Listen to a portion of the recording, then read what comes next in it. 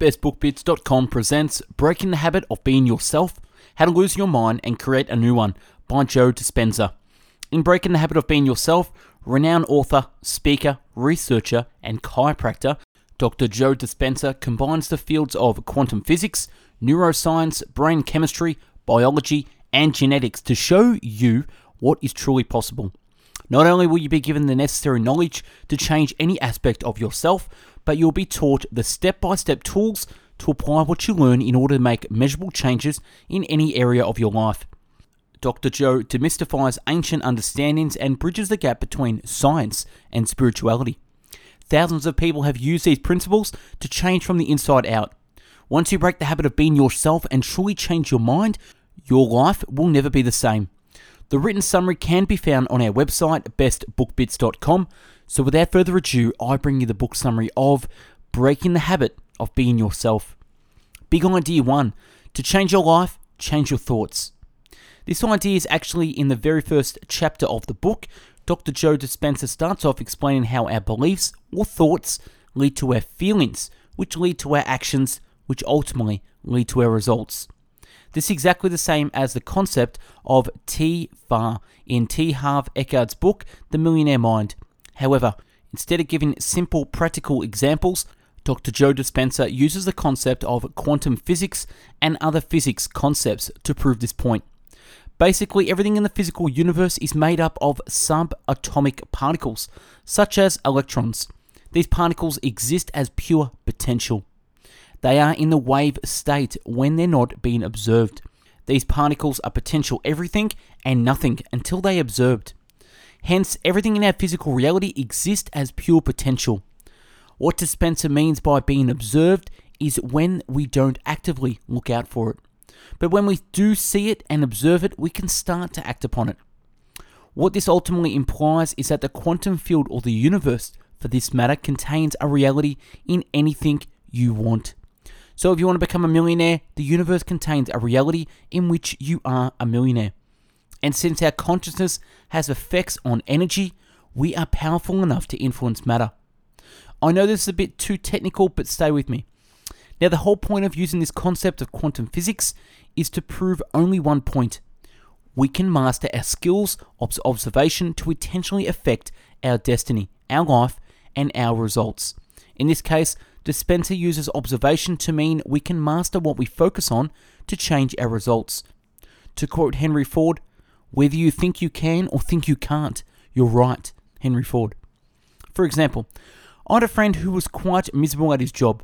He wanted a pay rise, but he didn't think he deserved it, so he would never ask. A month later, something happened at work and he was blamed for something he didn't do.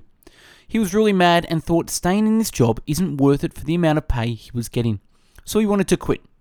But before he quit, he asked for a pay rise because he had nothing to lose. To his surprise, his boss actually gave him a 10% pay rise. He was delighted and didn't end up quitting.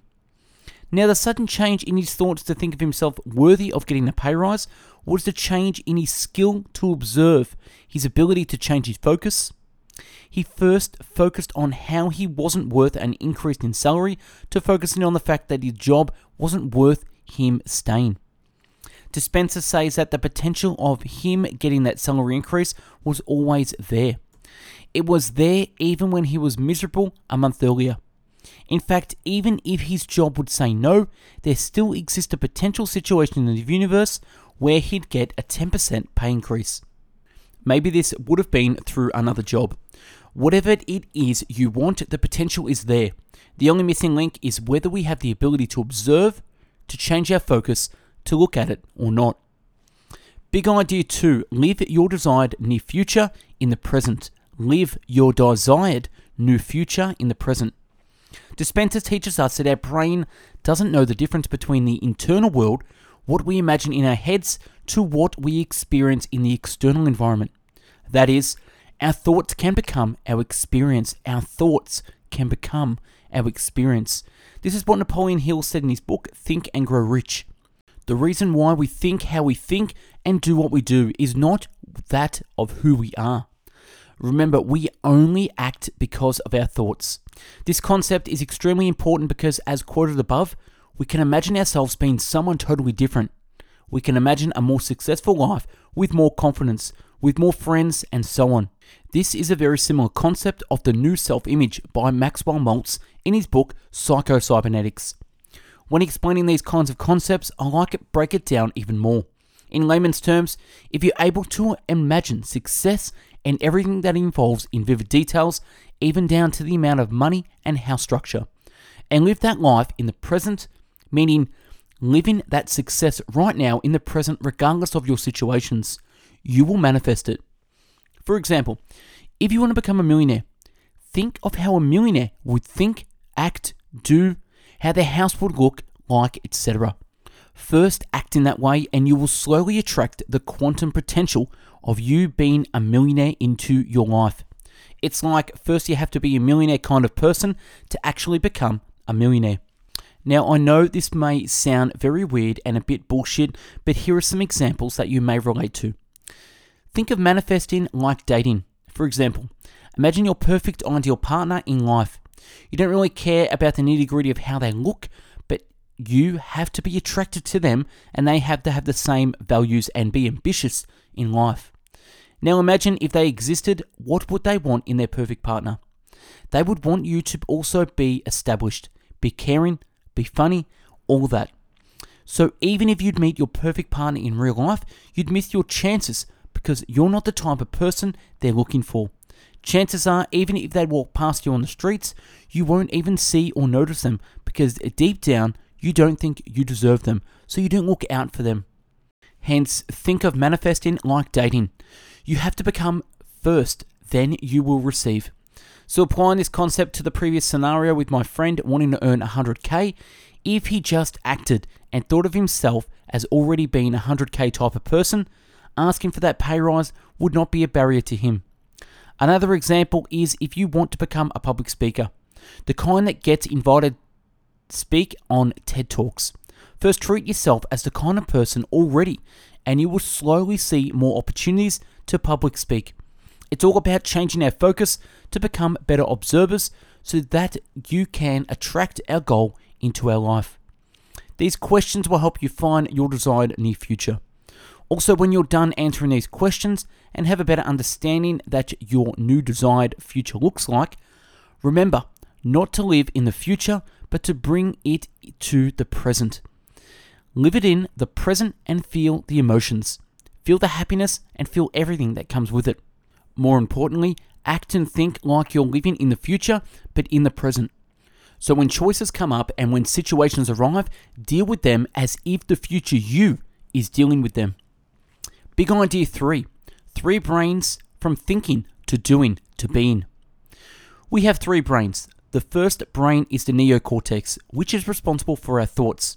The second brain is the limbic brain, which is responsible for our emotions. The third brain is the cerebellum, which is responsible for our habitual thoughts, attitudes, and behaviors. And this is how we learn things. First, we think about the new concept.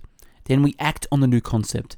Once we act on it enough, we can be the new concept.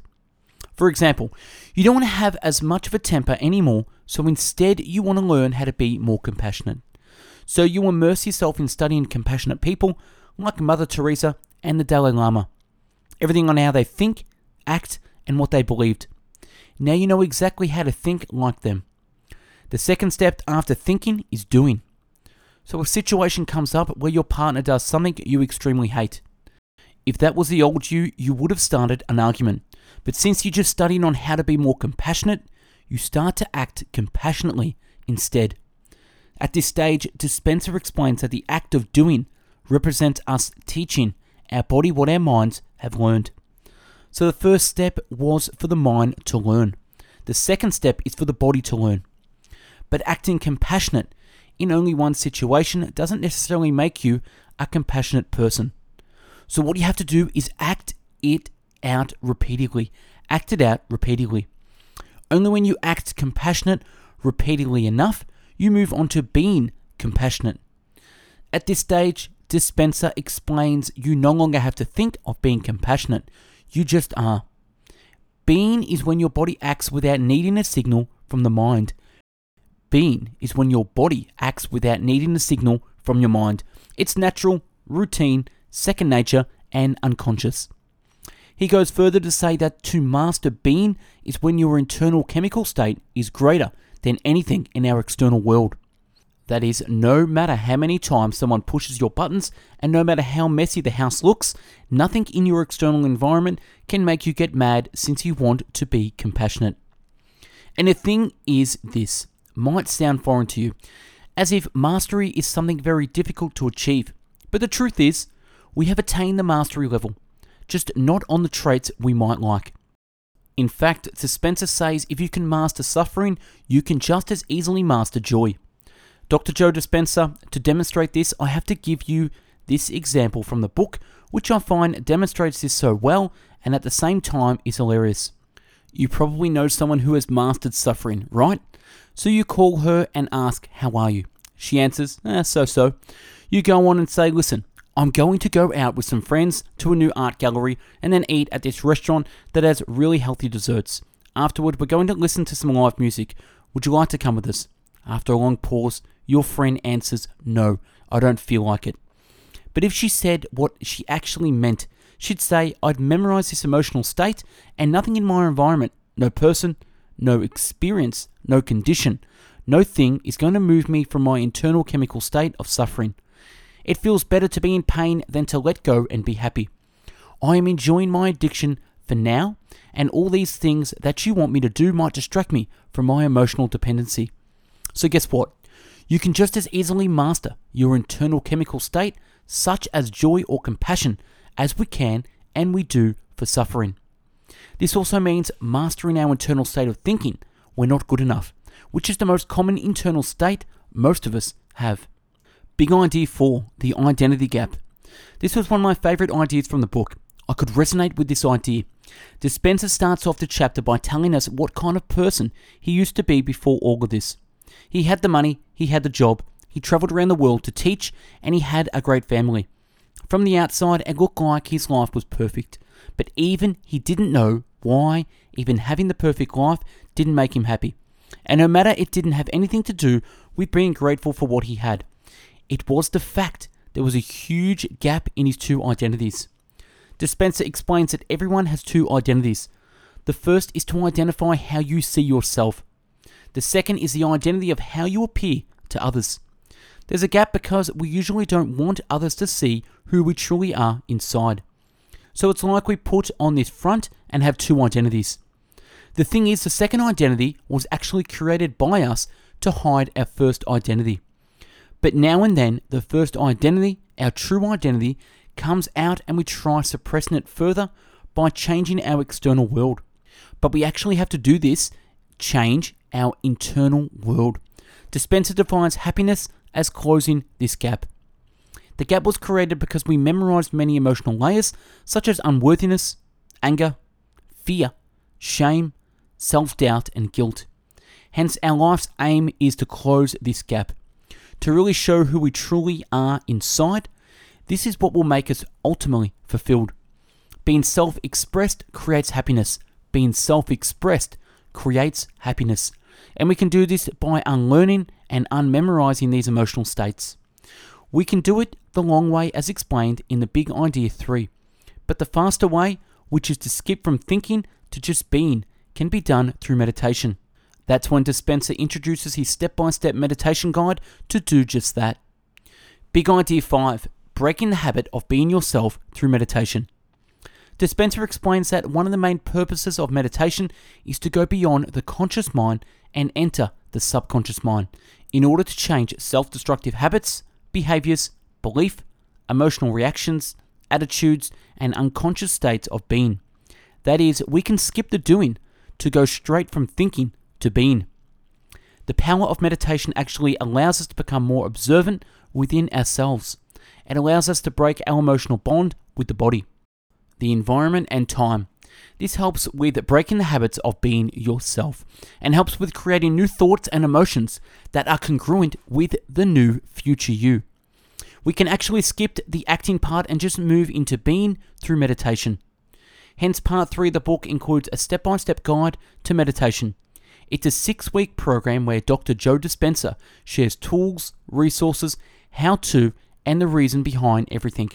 Unlike other books that only have just the concepts and little action plans, Dr. Joe Dispenza has gone out of his way to explain every little step and to designing a meditation specifically aimed to have you break the habit of being yourself. To even includes guided meditations and many other resources on his website to help best perform this meditation. Conclusion. As you can see, breaking the habit of being yourself reviews concepts that are quite philosophical. I've read many similar books like Psycho-Cybernetics, Think and Grow Rich, Secrets of the Millionaire Mind, and The Magic of Thinking Big, just to name a few. They all share one important key concept, that actions and results all start from our thoughts. Actions and results all start from our thoughts. Breaking the habit of being yourself doesn't just say statements like, change your thoughts to change your life. Instead, it taps into many different concepts of physics, biology, neuroscience, and many others to prove that this is not just philosophical, but instead a fact that not many people are taking advantage of. I guess my last words on this is that if you're willing to be open-minded and take the book for what it is instead of nitpicking every little thing and actually apply the strategies it shares, I'm certain it will have a positive impact on your life. Go ahead and give it a read and break the habit of being yourself to become the new you. You're breaking the habit of being yourself action plan. Number 1, choose your top 3 new traits. For example, being compassionate, being bold, and caring. Immerse yourself into studying on how to be just that by researching famous figures who embody that trait. Number 2, act out those 3 traits.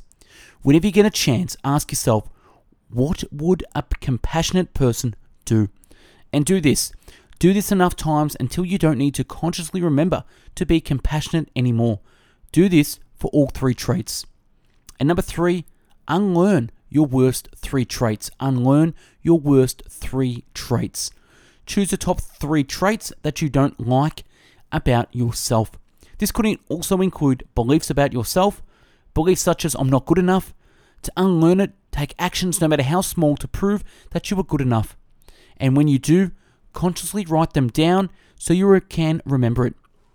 Once you build up this bank of examples where you prove to yourself that you are good enough, slowly your old belief will just fall away. Of course, you can also do the meditation to unlearn these traits quicker. However, I'd suggest reading the book first in this case. And that's a wrap on breaking the habit of being yourself. Subscribe to the channel and take a look at the hundreds of book summaries uploaded previously. To find hundreds of written summaries, check out our website, bestbookbits.com, and for hundreds of audio podcast summaries, find us on mixcloud.com/bestbookbits.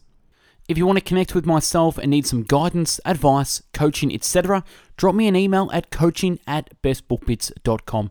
Thanks for watching and listening, and have yourself a great day. Take care.